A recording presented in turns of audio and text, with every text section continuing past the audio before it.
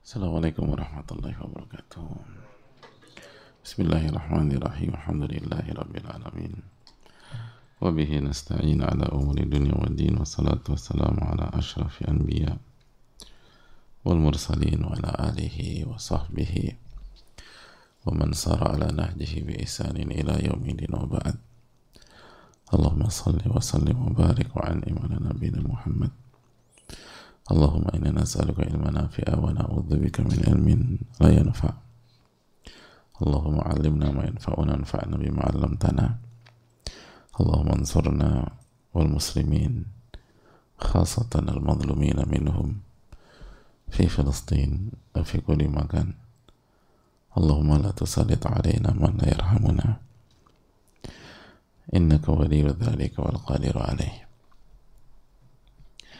Sallallahu salam ala nabiyina Muhammad. Hadirin Allah muliakan, alhamdulillah kita kembali Allah pertemukan di majelis yang semoga Allah berkahi ini, dan semoga kita bisa menambah ilmu kita dan iman kita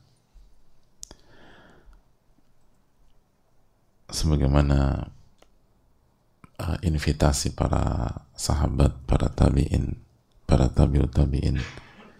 Ta'alau nu'min sa'atan, marilah kita sejenak menambah iman kita, mengkaji Al-Quranul Karim dan Sunnah Rasulullah SAW, dan mendengar keterangan orang-orang soleh, para wali-wali Allah, para ulama, adalah penyebab-penyebab besar bertambahnya iman. Dan ini yang perlu kita perjuangkan terus.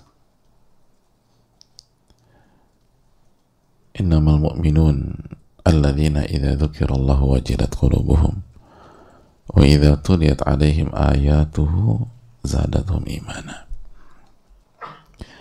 Sesungguhnya orang-orang beriman itu, hadirin, jika diingatkan tentang Allah, Allah disebutkan dan diingatkan tentang Allah, wajilat qulubuhum, hati mereka bergetar, bukan ngebantah, bukan tersinggung, bukan baper. Tapi begitu Allah disebutkan atau diingatkan tentang Allah, wajilat qulubuhum. Itu yang Allah firman dalam surat Al-Anfal ayat 2. Wa idza tuliyat 'alaihim ayatuhu zadatuhum imana. Dan apabila ayat-ayat Allah dibacakan di hadapannya, maka imannya bertambah. Jadi orang beriman itu kalau Allah disebutkan, atau diingatkan tentang Allah, hatinya bergetar. Dan ketika dibacakan ayat-ayat Allah, maka imannya bertambah. Imannya bertambah. Ini kaidahnya orang-orang beriman.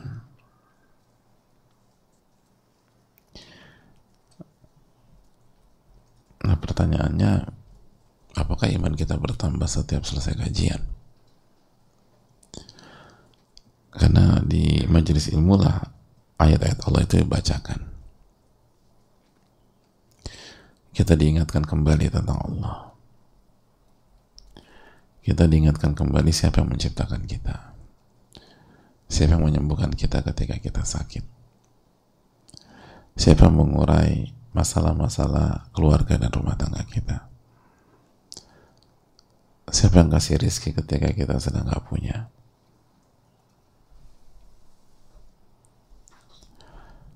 Maka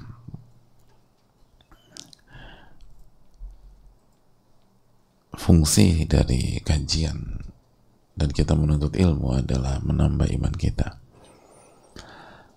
Karena setiap hari kita berdosa, hadirin. Setiap hari kita buat salah, dan kesalahan itu mengurangi iman. Wa yanqus bi ta'ati syaitan, iman itu berkurang kalau taat sama syaitan. iman itu berkurang kalau maksiat kepada Allah. Maka kita harus naikkan lagi dengan taat kepada Allah, dan di antara ketaatan adalah ilmu. Bukankah para ulama mengatakan menuntut ilmu itu lebih besar daripada pahala amalan sunnah dan salat-salat sunnah?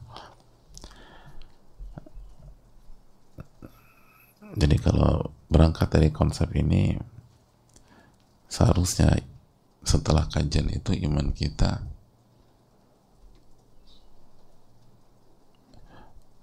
lebih, atau pertambahan iman kita setelah kajian itu lebih tinggi daripada pertambahan iman setelah kita qiyamul lail, tanpa meremehkan qiyamul lail sedikit pun juga.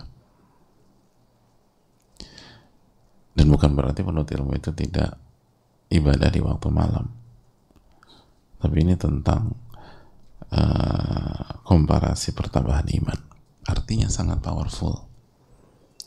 Kalau kita ikhlas, kalau kita tulus, kalau kita karena Allah, itu majelis ilmu itu sangat powerful dalam menambah keimanan.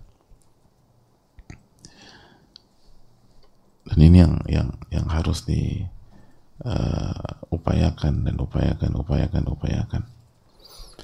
Karena jangan sampai kita ngaji hanya secara fisik. Kata Sufyan Ats-Tsauri rahimahullah, kana yuqal ya'ti 'ala an-nasi zamanun tamutu fihi al-qulub wa tahya al-abdan. Akan datang sebuah zaman ke manusia, akan hadir sebuah zaman di mana hati itu mati dan yang hidup hanyalah badan. Orang itu hanya beraktivitas dengan badan, nggak dengan hatinya. Hati mati. Kalau konteksnya kita, orang itu ngaji hanya pakai badan, hanya pakai fisik. Fisiknya datang, tapi imannya nggak bertambah dalam hatinya. Orang tuh belajar hanya pakai otak, nggak pakai hati. Hatinya mati. Orang itu ngaji hanya pakai kaki, pakai tangan, pakai mata, pakai telinga. Simak dan ngerti. Lo ngerti nggak? Kata Ustadz, lo ngerti gue. Tapi nggak menambah keimanan dalam hati. Itu terjadi, dan itu yang dikatakan para ulama kita. Ya'ti 'ala nasi zaman tamutu fihi al-qulub wa tahya al-abdan. Akan datang sebuah zaman di mana hati itu mati dan yang hidup cuma tersisa badan aja. Benar ngaji tapi lupa bersyukur. Lupa bersyukur kepada Allah, lupa bersyukur sama manusia. Datang aja tapi nggak ikhlas.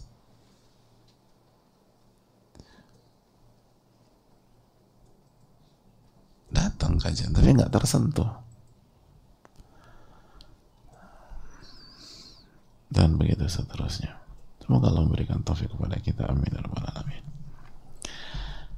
Kita buka sesi diskusi. Semoga Allah memberikan taufik kepada kita. Wassalamualaikum warahmatullahi wabarakatuh.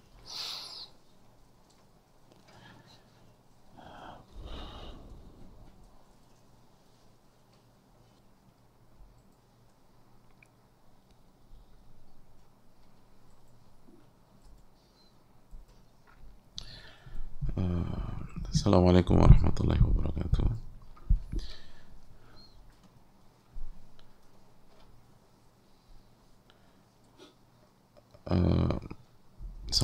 Semoga Allah selalu menjaga Ustadz, keluarga, tim. Semoga Allah merahmati Imam Nawawi dan para ulama kita. Semoga Allah memberikan kita semua keistiqomahan dalam ketakwaan kepadanya. Amin ya rabbal alamin.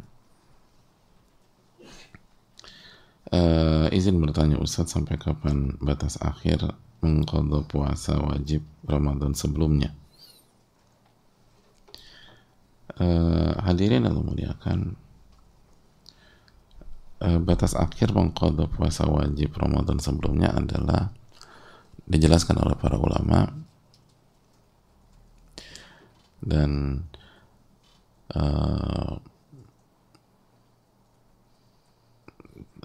terpampang dalam buku-buku fikih adalah sampai Ramadan berikutnya. sampai Ramadan berikutnya. Jadi kalau batas akhir kita mengqadha Ramadan kemarin tahun lalu adalah sebelum sampai hari terakhir Sya'ban bulan ini. Apabila sampai hari terakhir Sya'ban bulan ini belum ada yang belum dibayar, maka pas masuk Ramadan bulan depan kita puasa Ramadan, lalu setelah selesai Ramadan kita bayar hutang puasa kita di Ramadan yang lalu tersebut. Dan dalam kondisi kayak gini ada dua kemungkinan. Kemungkinan pertama, karena kenapa belum sempat dibayar atau kenapa belum dibayar. Kalau alasannya karena ada uzur syar'i seperti sakit, maka tugas dia hanya mengqadha saja setelah Ramadan tahun ini berakhir. Tapi kalau tanpa uzur, maka dia harus mengqadha dan membayar kafarat, memberikan makan kepada satu orang miskin sesuai dengan jumlah hari yang dia belum bayar begitu masuk Ramadan berikutnya. Ini keterangan para ulama. Bahkan Al-Mawardi rahimahullah ta'ala, salah satu ulama fikih, mengatakan ini ijma' para sahabat. Ini ijma' para sahabat. Dan ini adalah keterangan Imam Malik, Imam Ahmad, Imam Ishaq, Al-Auza'i, Al-Thawri, dan lain sebagainya. Allah ta'ala bisawab. Itu keterangan para ulama kita. Dan sekali lagi Al-Mawardi rahimahullah ta'ala menyampaikan bahwa itu kesepakatan dan ijma' para sahabat, dan itu keterangan para a'imah. Jadi sekali lagi diqadha sampai hari terakhir Sya'ban bulan ini. Dan kalau belum selesai atau belum diqadha juga, kita lihat apakah belumnya itu karena uzur syar'i atau tidak. Kalau karena uzur syar'i, maka setelah selesai Ramadan, ada pas Ramadan kita puasa Ramadan, habis itu lanjutkan qadha atau start qadha dan tidak ada kafarat. Tapi kalau ternyata nggak ada alasan syar'i, maka tetap qadha dan terkena kafarat, itu memberikan makan kepada satu fakir miskin. Allah ta'ala bisawab. Jadi kata an kulli yaumin bimuddin min ta'am, kata para ulama. Untuk setiap hari yang dia belum selesai atau dia belum qadha, itu satu mud dari makanan kepada fakir miskin. Allah ta'ala bisawab.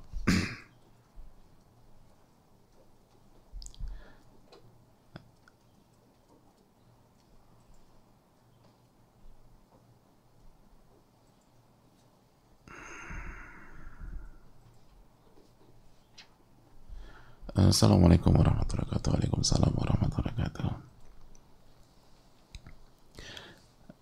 Semoga Allah selalu merahmati Imam Nawawi, amin rabbal alamin. Semoga Allah melindungi Ustadz beserta kita semua kaum muslimin, amin rabbal alamin wa iyyakum. Khususnya yang sedang dizalimi di Palestina, amin rabbal alamin. Dan Allah memberikan taufik hidayah serta ilmu yang bermanfaat untuk kita semua, amin rabbal alamin. Begitu juga bagi yang bertanya. Apa di sini bertanya, Ustaz, apabila kita hijrah namun masih berteman dengan circle-circle teman lama, mereka menerima atas perubahan diri kita khusus yang nampak seperti penampilan, namun sampai saat ini mereka masih belum mau belajar ilmu agama apalagi mendekati sunnah. Apakah saya harus meninggalkan persahabatan yang sudah lama ini karena kualitas yang tidak berubah, atau berharap semoga Allah mudahkan lewat ilmu yang saya dapati bisa mengajak mereka untuk belajar bersama? Mohon nasihatnya Ustaz, semoga Allah mudahkan kita kami serta istiqomah, amin wa iyyakum. Barakallahu fikum barakallah. Yang pertama, laqad kana lakum fi Rasulillah uswatun hasanah. Telah ada dalam diri Rasul suri tauladan yang baik buat kalian. Lihat bagaimana Nabi SAW ketika diangkat sebagai nabi dan rasul, itu tidak langsung meninggalkan kota Mekah lalu membuat lingkungan yang baru, tapi beliau dakwahkan lingkungannya. Beliau memberikan waktu dan kesempatan dan terus berdakwah sampai Allah perintahkan untuk hijrah. Kita tahu salah satu nama besar yang selalu beliau dakwahi dan beliau tidak tinggalkan adalah Abu Talib sampai Abu Talib wafat. Jadi ini pelajaran bahwa ketika kita punya sahabat dan sahabat-sahabat tersebut belum Allah kasih hidayah, dan mereka nggak merusak iman kita, nggak menekan kita, nggak mengancam kita, maka dakwahi mereka, ajak, terus berbuat baik. Dan mendakwahi itu bukan disuruh duduk terus kita khutbah Jumat, ya bukan begitu juga, atau kita ceramahin itu, lu duduk sini, innalhamdulillah nahmaduhu wa nasta'in, terus ceramahin, bukan lebih panjang daripada khutbah Jumat. Tapi dakwah sangat luas, bisa dengan bicara, bisa dengan bicara dari hati ke hati, deep talk, atau dengan sikap di taklif, seni kasih hadiah. Begitu ada momentum masuk, begitu mereka punya masalah khusus yang pelik, kita hadir kita hadir dan berdiri bersama dia, terus sampaikan tentang pertolongan Allah, sampaikan tentang kembali kepada Rabbul Alamin, terus demikian. Terus jangan lupa hal yang sangat penting, doakan mereka. Kita tuh sering kali lupa doakan sahabat-sahabat kita. Doakan mereka, semoga mereka dapat hidayah. Dan sebelum ketemu mereka, doa sama Allah SWT. Semoga Allah kasih hidayah, semoga tidak ada maksiat, baru ketemu. Lalu juga tapi di sisi lain butuh ketegasan. Kalau ada kemungkaran, sampaikan. Saya nggak perlu marah-marah. Man ra'a minkum munkaran falyughayyirhu. Barang siapa melihat kemungkaran, maka rubahlah. Kalau berubahlah dengan tangan, kalau tidak bisa, rubahlah dengan lisan, kalau nggak bisa, rubahlah dengan hati. Jadi jangan kita ikut-ikutan maksiat dengan alasan mendakwahi mereka. Kita jangan ikut-ikutan. Mohon maaf saya enggak gitu loh, tapi bicara gitu, pelan-pelan hadirin. Lalu yang setelah itu baru berikutnya kita cari sahabat-sahabat yang soleh atau soleha. Jadi kita harus punya lingkungan juga, dan punya lingkungan baru ini bukan berarti meninggalkan lingkungan lama.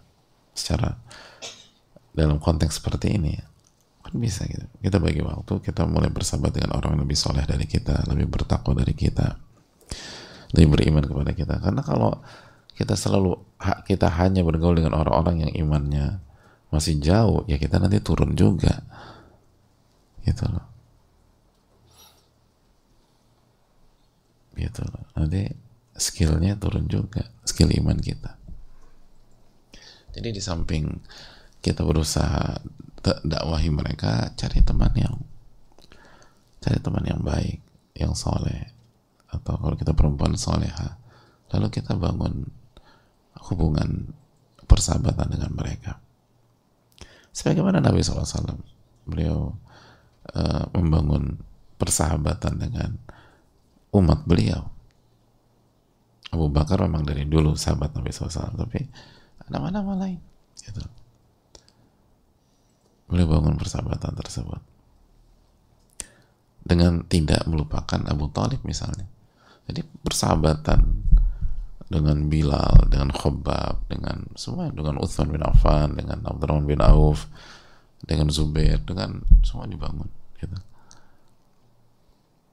Tapi tidak meninggalkan Abu Talib. Dan jelas pengaruh orang-orang saleh harus lebih besar, itu clear. Banyak doa kepada Allah Subhanahu wa taala. Allah taala bisa agar Allah jaga iman kita.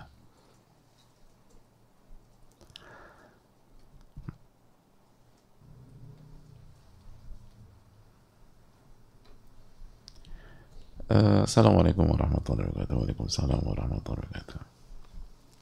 Semoga Allah merahmati Imam Nawawi, Ustadz, para ulama, serta seluruh kaum muslimin dimanapun berada. Amin ya rabbal alamin wa iyyakum. Saya seorang wanita yang pendiam, introvert, dan cenderung kaku dalam pergaulan. Saya ingin sekali mengamalkan akhlak yang baik kepada orang di sekitar saya. Terlebih lagi kepada teman rekan kantor yang melihat saya sudah berpakaian syar'i. Saya juga ingin sekali mendapatkan sahabat yang soleha. Tapi saya sendiri sangat kesulitan dan struggle dalam bergaul dan berkomunikasi dengan orang lain. Bahkan sebatas kalimat basa-basi saya sering merasa canggung. Saya juga tidak terbiasa untuk menjadi orang yang ramah. Dari dulu bawaan saya ekspresinya murung. Bukan karena tidak suka dengan lawan bicara saya, tapi karena bawaan kepribadian saya sejak kecil seperti itu. Saya sudah berusaha untuk memperbaikinya, tapi dalam prosesnya sulit sekali. Mungkin orang lain yang sudah terbiasa bergaul dengan baik dapat dengan mudah mendapatkan sahabat soleh atau berdakwah dengan akhlak mereka yang ramah. Tapi itu sulit untuk saya. Bahkan saya selama ini belum mempunyai sahabat dekat dalam urusan dunia. Apalagi sahabat soleh. Saya sangat sedih dengan sikap saya yang seperti ini. Mohon nasihatnya Ustadz. Barakallahu fikum. Hadirin Allah muliakan. Yang pertama, banyak doa kepada Allah Subhanahu wa taala. Banyak berdoa kepada Allah Tabaraka wa taala. Khususnya Allah merubah karakter kita. Dan Allah maka ahsanta khalqi fa ahsin khuluqi. Ya Allah, sebagaimana engkau berikan aku fisik tubuh yang baik, maka perbaiki akhlak, adab, dan karakterku. Doa kepada Allah Subhanahu wa taala. Apa yang sulit bagi Allah? Inna dzalika 'ala Allah yasir. Semua hal mudah bagi Allah Tabaraka wa taala. Jadi banyak doa. Yang kedua, jangan berkecil hati. Karena yang merasakan sebenarnya bukan kita aja, ada banyak orang introvert merasakan hal yang sama. Dan jangan berkecil hati karena yang merasa sulit itu bukan kita aja. Sebagian ulama mengatakan seperti Hujjatul Islam rahimahullah, merubah karakter salah satu hal paling sulit di kehidupan kita ini. Paling sulit memang. Merubah karakter memang hal yang paling sulit. Jadi nggak usah terpukul. Emang susah banget, nggak mudah. Jadi kalau kita terjatuh atau belum berhasil, coba lagi aja. Emang susah. Itu hal yang perlu kita coba. Dan ada banyak gitu, ada banyak orang demikian. Lalu yang berikutnya, tapi dicoba gitu. Ibda, mulai. Dan semua hal-hal besar itu dari hal-hal kecil. Semua pencapaian itu dari langkah-langkah kecil. Pembicaraan panjang itu dari satu kata bertemu dengan kata atau huruf berikutnya. 1 miliar adalah kumpulan dari 1 rupiah, 1 rupiah, 1 rupiah, 1 rupiah. Dan jangan berhenti untuk berubah, itu aja. Jadi berdoa melangkah. Dan perlu dipaksa gitu. Diri ini perlu dipaksa memang. Jadi harus dilawan itu, hadirin. Terus yang berikutnya, dan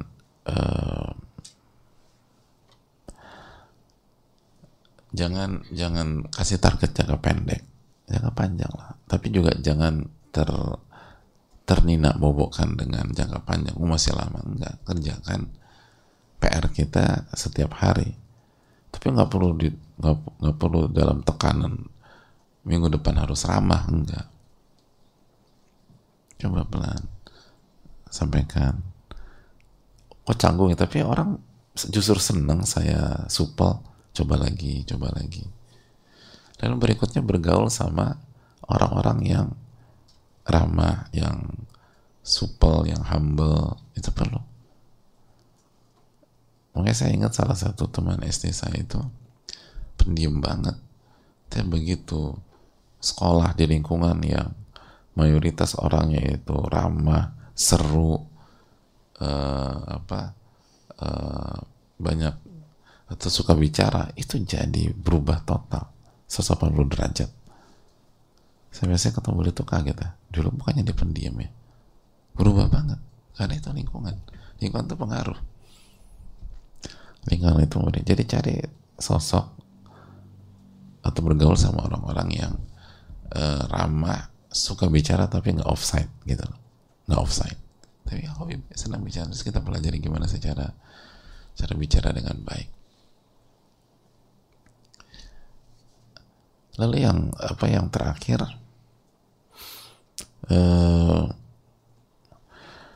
jangan samakan pergaulan duniawi dengan pergaulan akhirat. Dalam arti gini, dalam pergaulan akhirat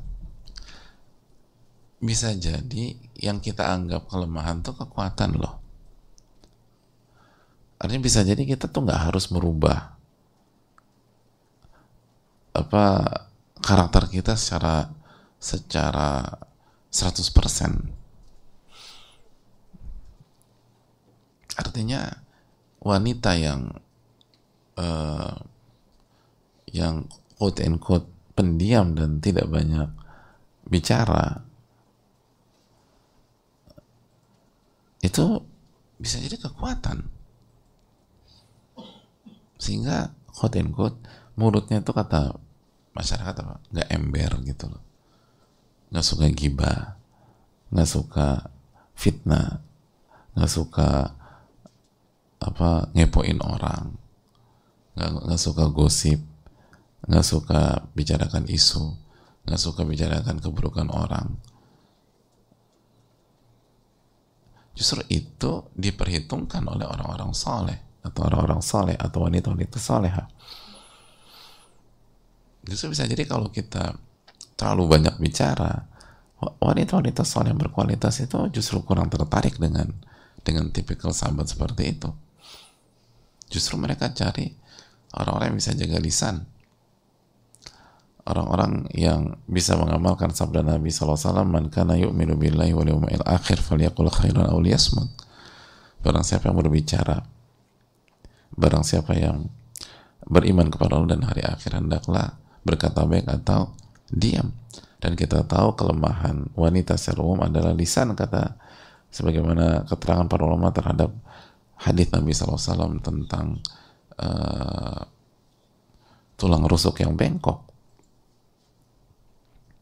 Jadi ketika Allah berikan kita karakter introvert, terus gak banyak bicara, justru mungkin itu kekuatan kita. Jadi artinya betul harus ada perubahan lebih positif, tapi gak harus dirubah 100% bisa jadi. Tapi dirubah, tahu penempatan aja. Tahu penempatan. Di saat kita harus bicara, kita harus ramah, tapi bisa diem lagi. Artinya wanita pendiam itu kekuatan, hadirin. Kecuali dalam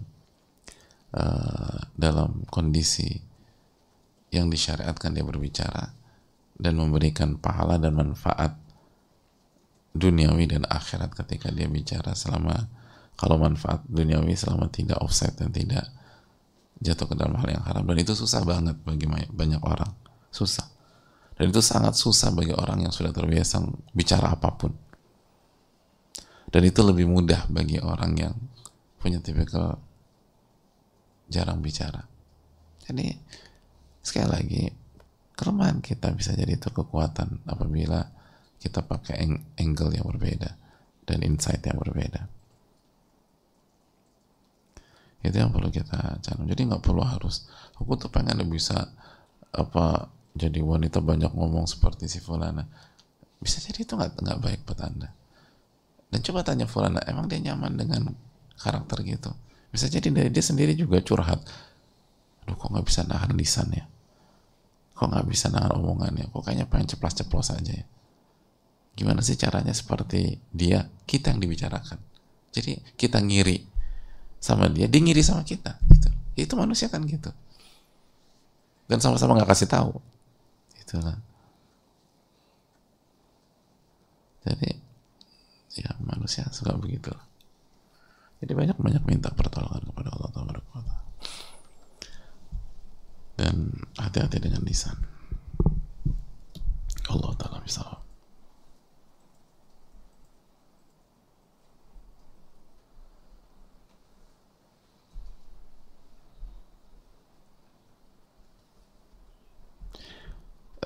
Assalamualaikum warahmatullahi wabarakatuh. Waalaikumsalam warahmatullahi wabarakatuh.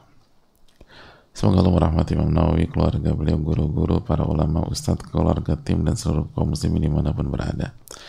Dan semoga Allah menjaga saudara kita yang terzalimi di Palestina. Amin wa iyyakum. Amin ya rabbal alamin. Izin bertanya Ustaz, alhamdulillah Allah telah memberikan saya teman-teman dan sahabat-sahabat yang baik agamanya dan salihah. Nasabuhunna kadzalik. Tapi entah mengapa saya sering merasa kesepian ketika tidak bersama teman-teman saya dan merasa sendirian. Karena teman-teman saya juga memiliki urusan masing-masing. Dan terkadang malah saya merasa seperti tidak punya teman. Saya takut apabila berpikir seperti ini, saya menjadi hamba yang tidak bersyukur, Ustaz.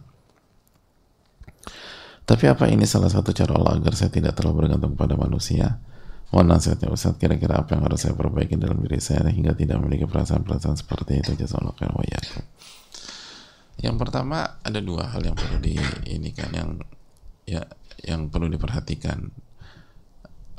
Hal pertama adalah perkuat sifat al-unsu billah, merasa nyaman ketika mengingat Allah Subhanahu wa taala, merasa nyaman dengan Allah Tabaraka wa taala. Dan itu yang dimiliki oleh para wali Allah, para ulama, dan tentu saja para anbiya, para nabi-nabi Allah Tabaraka wa taala. Bukankah para ulama dan para wali-wali Allah Subhanahu wa taala itu merasa nyaman ketika berkhalwat di malam hari, ketika nggak ada siapa-siapa, hanya dia dan munajat dia dengan Allah Tabaraka wa taala.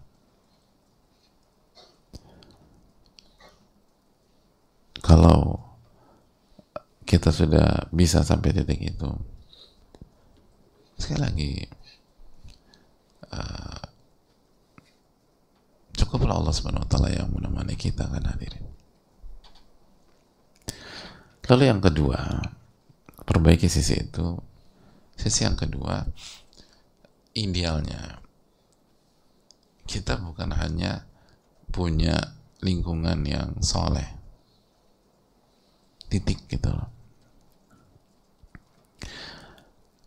tapi lingkungan yang soleh dan muslih, lingkungan yang soleh dan punya agenda dalam berbagai macam kebaikan,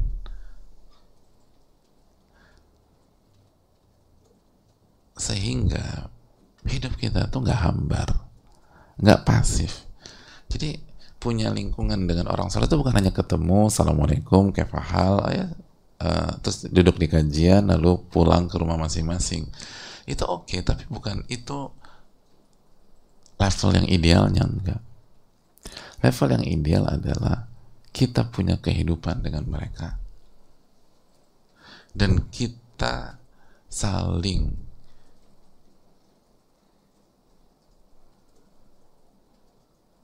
tolong menolong di atas ketaatan bersama mereka. Kita berjuang bersama mereka untuk memperbaiki diri kita dan pihak lain, dan dimulai dari pihak-pihak yang menjadi tanggung jawab kita itu. Jadi lingkungan yang soleh itu quote and quote bukan sebatas temen nongkrong, bukan. Ngobrol, gimana kabar lo, baik-baik, oke, masya Allah gitu, gimana kajian, oke, assalamualaikum ya, waalaikumsalam, pergi, enggak. Nabi SAW nggak demikian. Nabi SAW dengan Abu Bakar, dengan Umar, dengan Uthman dan seterusnya, hidup mereka full dengan aktivitas kebaikan. Full dengan aktivitas kebaikan. Bukan cuma ini ya. Kalau cuman ketemu terus apa say hello, basa-basi buat, ya hambar hadirin. Hambar. Ya bagus daripada ketemu orang yang nggak soleh. Tapi kan ingat keterangan para ulama seperti Ibnu Qayyim rahimahullah, hidup itu nggak ada yang flat. Opsi dalam hidup itu, kalau kita tidak naik ke atas, maka kita akan turun ke bawah. Pola hanya ketemu itu mungkin berguna dalam jangka waktu tertentu. Tapi kalau hanya begitu terus, maka kan akhirnya sampai titik flat, dan titik flat itu habis itu menurun, bukan naik. Gitu. Nggak bisa demikian. Hidup tuh nggak bisa begitu. Sesolid apapun atau sesolid sesolid hubungan kita dengan teman SD kita, dan semenyenangkannya proses belajar di SD, Anda harus naik ke SMP. Nggak bisa. Nggak, kayaknya aku mau istiqomah di SD aja deh. Gitu. Sampai kapan? Sampai tua gitu. Ini seru banget nih teman-teman nih. Susah nyari teman-teman kayak begini. Nggak bisa. Dan kalau Anda paksa, Anda akan sampai titik jenuh nanti. Anda harus naik kelas terus. Lalu pertanyaannya, teman-teman SD Anda bisa ngimbangin itu nggak? Artinya ketika Anda naik kelas waktu SMP, dan ada di antara teman SD Anda tinggal kelas, ya sudah, berarti kata Nabi Khadir kan, hadza firaqun baini wa bainak. Ini waktunya perpisahan. Nggak bisa dilanjutkan. Hidup tuh begitu. Artinya bukan boleh atau enggak. Ya selama ini kita jalanin hidup tuh seperti itu. Hidup tuh harus naik terus ke atas. Nggak ada opsi berhenti. Waktu tuh nggak pernah berhenti. Tapi di jam saya tuh berhenti, itu baterainya habis. Bukan waktu berhenti. Suka atau nggak suka, kita harus terus berjalan.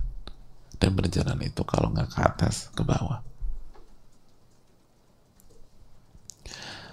Gitu. Nggak ada jalan lempeng lurus flat tuh nggak. Itu dijelaskan para ulama. Kan ketika kita berjalan flat terus gitu, tanpa kita sadari beberapa waktu kemudian kita akan ada di bawah, karena pihak lain tuh naiknya ke atas. Jadi kesannya, oh enggak stabil, Anda nggak stabil, Anda ditinggal yang lain tuh naik ke atas. Begitu Anda tetap di lantai 2 selama bertahun-tahun, orang-orang yang di lantai basement 1 itu udah di lantai 4, dan Anda tetap ada di lantai 2, berarti Anda menurun. Itu poin. Jadi itu yang perlu kita camkan bersama-sama. Jadi kita butuh lingkungan, sahabat-sahabat yang soleha dan punya aktivitas bersama, berjuang bersama, berjuang menjaga iman, berjuang memperbaiki iman, dan berjuang untuk menebar hidayah di skup berikutnya. Itu baru kehidupan yang penuh warna. Karena kalau kita punya pola seperti itu, kalaupun kita hanya ketemu mereka seminggu sekali misalnya atau sebentar lah gitu, setiap hari ketemu tapi cuma beberapa saat, tapi ketika berpisah dengan mereka kita bawa PR, dan kita akan sibuk dengan PR itu ketika kita sendirian. Ketika kita punya lingkungan yang penuh, punya aktivitas positif, asal jangan ngawur ya, artinya dengan kaidah para ulama, udah ketemu sebentar terus, tapi kan pas ketemu, oke, lo ngerjain ini ya, ngerjain ini, besok kita ketemu, kita evaluasi, udah bisa. Nah nanti pas selesai waktu kerja, sudah santai, kan kita mikir oh ya tugas gue udah kerjain belum ya.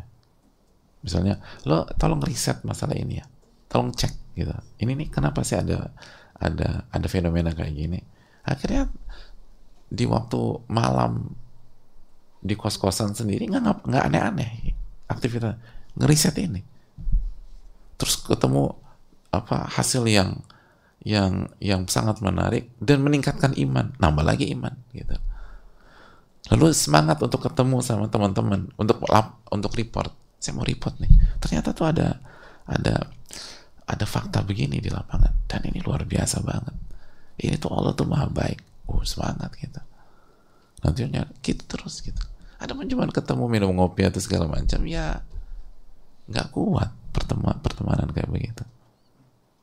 Harus ada lingkungan di mana kita punya agenda bersama-sama. Dan hidup ini sekali, pilihan aja. Mayoritas kita kan nggak berani ambil langkah besar seringkali. Lihat Nabi Musa. Saya akan cari Khadir 70 tahun, 80 tahun, atau lebih daripada 40 tahun. Gitu poin. Itu artinya apa? Nabi Musa berani ambil resiko besar. Karena memang layak untuk diperjuangkan. Tapi banyak dari manusia kan enggak. Lalu cari justifikasi. Ya tapi kan aku ada ini, ada itu. Ya semua orang akan ada ini, ada itu. Dunia itu memang ada kan habis-habisnya. Itu hal yang perlu kita camkan. Tapi ini kan terlalu jauh gitu. Oke, terlalu jauh. Tapi kok kalau untuk dunia banyak orang nggak pakai logika itu ya, gitu. Ada banyak orang Indonesia di Eropa, di Middle East, di benua Amerika, di benua Afrika untuk mencari dunia, untuk mencari income. Dan itu selama halal fine aja. Tapi artinya kalau untuk dunia mereka bisa sampai Afrika. Loh kok untuk akhirat Anda gak ada effort? Mungkin kita bisa berargumentasi di dunia, tapi bisa gak berargumentasi di hari kiamat nanti? Yang paling penting kan bukan berargumentasi di hadapan manusia di dunia. Yang paling penting adalah bisa gak kita menjawab pertanyaan Malik Yaumiddin? Itu yang paling penting. Dan hati-hati kalau momentum itu hilang. Kata Ibnu Qayyim, pintu kebaikan itu kalau dibuka masuk. Karena Anda nggak pernah tahu kapan pintu itu tertutup. Dan kalau pintu itu tertutup, Anda nggak pernah tahu apakah pintu itu akan dibuka lagi untuk Anda. Dan Anda banyak pintu nggak dibuka lagi. Makanya ulama suka mengatakan as-sayfa doya'til laban. Anda sudah sia-siakan momentum di musim panas kemarin. Udah nggak ada lagi momentum itu sekarang. Aku lu qouli hadza wa astaghfirullakum subhanahu wa ta'ala la ilaha illa anta astaghfiruka wa atubu ilaik. Assalamualaikum warahmatullahi wabarakatuh.